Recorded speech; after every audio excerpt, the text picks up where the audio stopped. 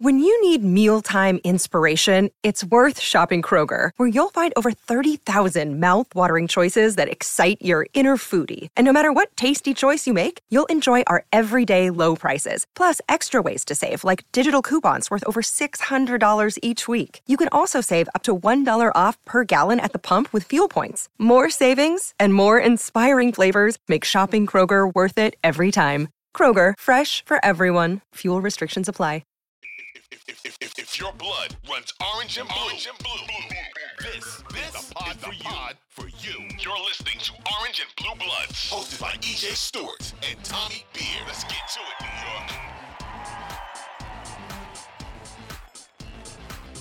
So one other thing I did want to mention on the show is one of the things that I probably care too much about. If you know anything about EJ and how he thinks about basketball, there are a couple of things he cares too much about.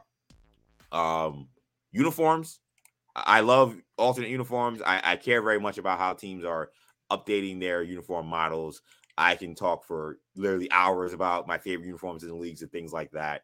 It's something that most people probably don't care about. I care a lot about. The other thing I care a lot about are all-star selections and how the all-star games are made. Again, maybe it's not that big a deal, but I guess that is like, if there's any bit of youth that I'm holding on to at this ripe age of 31, is probably that I still care a lot about who makes the all-star team. And there are plenty of reasons why, when you look at Jalen Brunson, you say definitely maybe an all-star campaign from what he's put together. But what about Julius Randle? Julius Randle has played some stellar ball as of late. He's averaging 27 points in the month of December. He's averaging nearly 10 rebounds. The Knicks are on a 5-game win streak. This is probably the most comfortable he's looked in a Knicks uniform since his most improved award campaign of 2021-2022.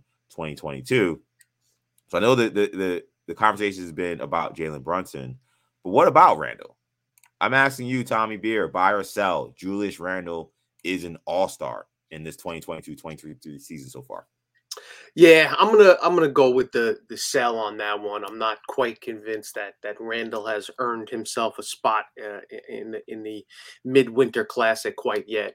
I could listen. There's an argument to be made, and obviously we still have a month plus, 6 weeks or so before we arrive at the All-Star break. So you could make, there's certainly an argument to be made for him. You mentioned his incredible statistics, the counting stats. That being said, for folks that watch him night in, night out, and people listening to a New York's Knicks pod consider themselves likely in that mix. He just on a night in, night out basis, from what he's given the Knicks, you talk about the shiny object. The counting stats are good, to his credit, he's been productive. But it's hard to envision the Knicks getting more than one All-Star in the All-Star game, and I think right now, certainly I would lean towards Brunson. Not only because his stats are very, very good as well, but also a lot of it has to do with when you score your points. Right. I was looking at the Knicks clutch stats earlier following the Bulls game Wednesday night, and again, Brunson was obviously clutch, huge in the clutch in the fourth quarter and then into overtime. More importantly, the Knicks have played a total of 58.7 minutes. Of clutch minutes. So the way the NBA defines clutch is a game that's within 5 points either way. Either you're trailing or leading by 5 points or less, with 5 minutes, less than 5 minutes left in the game, regulation and or overtime. So the Knicks have played 58 such minutes this season. Brunson has scored 58 points. He's shooting 47.4% from the floor, 43% from downtown, 91% from the free throw line. He has 6 assists versus just 1 turnover. The Knicks' other 2 big guys, Julius Randle is 7 for 20. He's shooting just 35% in the clutch this season, 23% from downtown. RJ Barrett is 3 for 16, 19% from the floor. Hasn't yet to make a 3-pointer. Has 4 times as many turnovers as assists. He's 4 turnovers versus just 1 assist in the clutch. So again, we've talked about it before, and we'll talk about it again.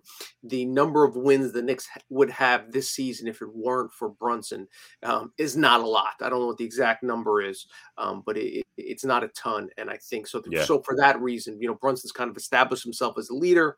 Night in, night out, consistency, what he brings to the table has really been valuable to the Knicks. Whereas Randle, we know about his struggles in the second half, his struggles in the fourth quarter, getting ejected from the Sacramento game. Right. When you just kind of look at the totality of it, the big picture, while the numbers are good, I think it's hard to make a legitimate case for him. Then we get to the point you're going to knock one of these other forwards out of the All-Star game. Listen, if the Knicks continue to play, they're on a 5-game winning streak. If they are, 6 games over 500, 7 games over 500 by the time the All-Star break comes around, having both Randle and Brunson make it would not be crazy. So I guess, I'll hold off judgment until then. But as of right now, if I had to choose one or the other, and I think you probably do from a team that's, just a game or two over 500, I'd go with Brunson. Hey, it's Kaylee Cuoco for Priceline. Ready to go to your happy place for a happy price? Well, why didn't you say so? Just download the Priceline app right now and save up to 60% on hotels. So whether it's Cousin Kevin's Kazoo Concert in Kansas City, go Kevin, or Becky's Bachelorette Bash in Bermuda, you never have to miss a trip ever again. So download the Priceline app today. Your savings are waiting. Go to your happy place for a happy price. Go to your happy price, Priceline. So again, I am one of those people who know too much about how All-Star selections work and who makes the All-Star game. So usually you got 3 front court players that start. You have 2 front court players then picked as reserves, and then you have 2 wild card picks that could be any front court or guard player. You have, of course, 2 guards that start, 2 guards coming off the bench. So he's not getting picked over Giannis, Durant, or Tatum in the front court. He's not getting picked over Embiid in the front court. So of the 4 slots I've selected that are obvious, kind of slotted as front court players, that's 4 there, and there are 5 in total. So now you're already in a little bit of trouble.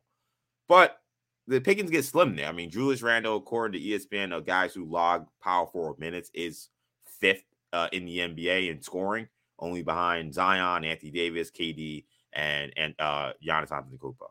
So the center position, Embiid right now is probably the only true center. Well, I think maybe Bam Adebayo would certainly be a guy who would get some consideration as well. The Heat have been struggling, so that's something to note. But Bam Adebayo is a better player than Julius Randle, so I think that he will get some love there. So right now you're probably in a fight with a guy like Bam Adebayo for that last spot. What happens at small forward position? Do they count? I don't think you count Jaylen Brown as a small forward, though they can do that. It's very flexible with how they fill out their all-star rosters.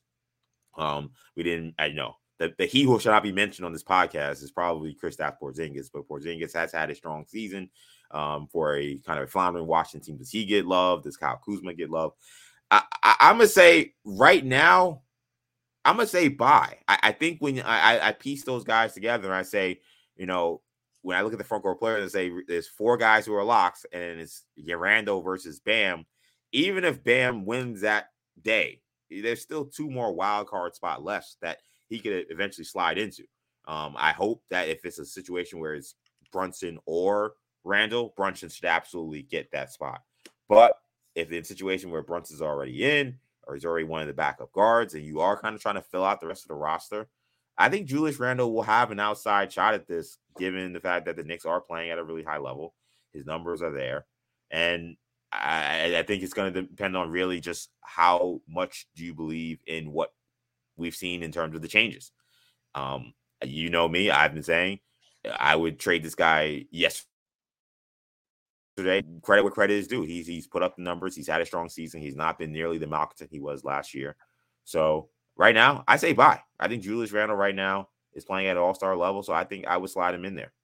Close, very close, but I think he may right now just barely squeak by. Still a lot of time, though. Yeah, it's a good point. When you basically got to factor who is he competing against, and you mentioned the names aren't going to blow you away outside of those top four. And the other thing to keep in mind is Obi is out. Let's say he misses another, That's true too. month or so. That's going to a few more extra minutes for Randle, a little less pressure, etc. So that's also something that could work in his favor as well. EJ making the case for Julius Randle for a second All-Star appearance. Not something I expected to hear on the Orange and Blue Bloods podcast. But hey, anything's possible, right?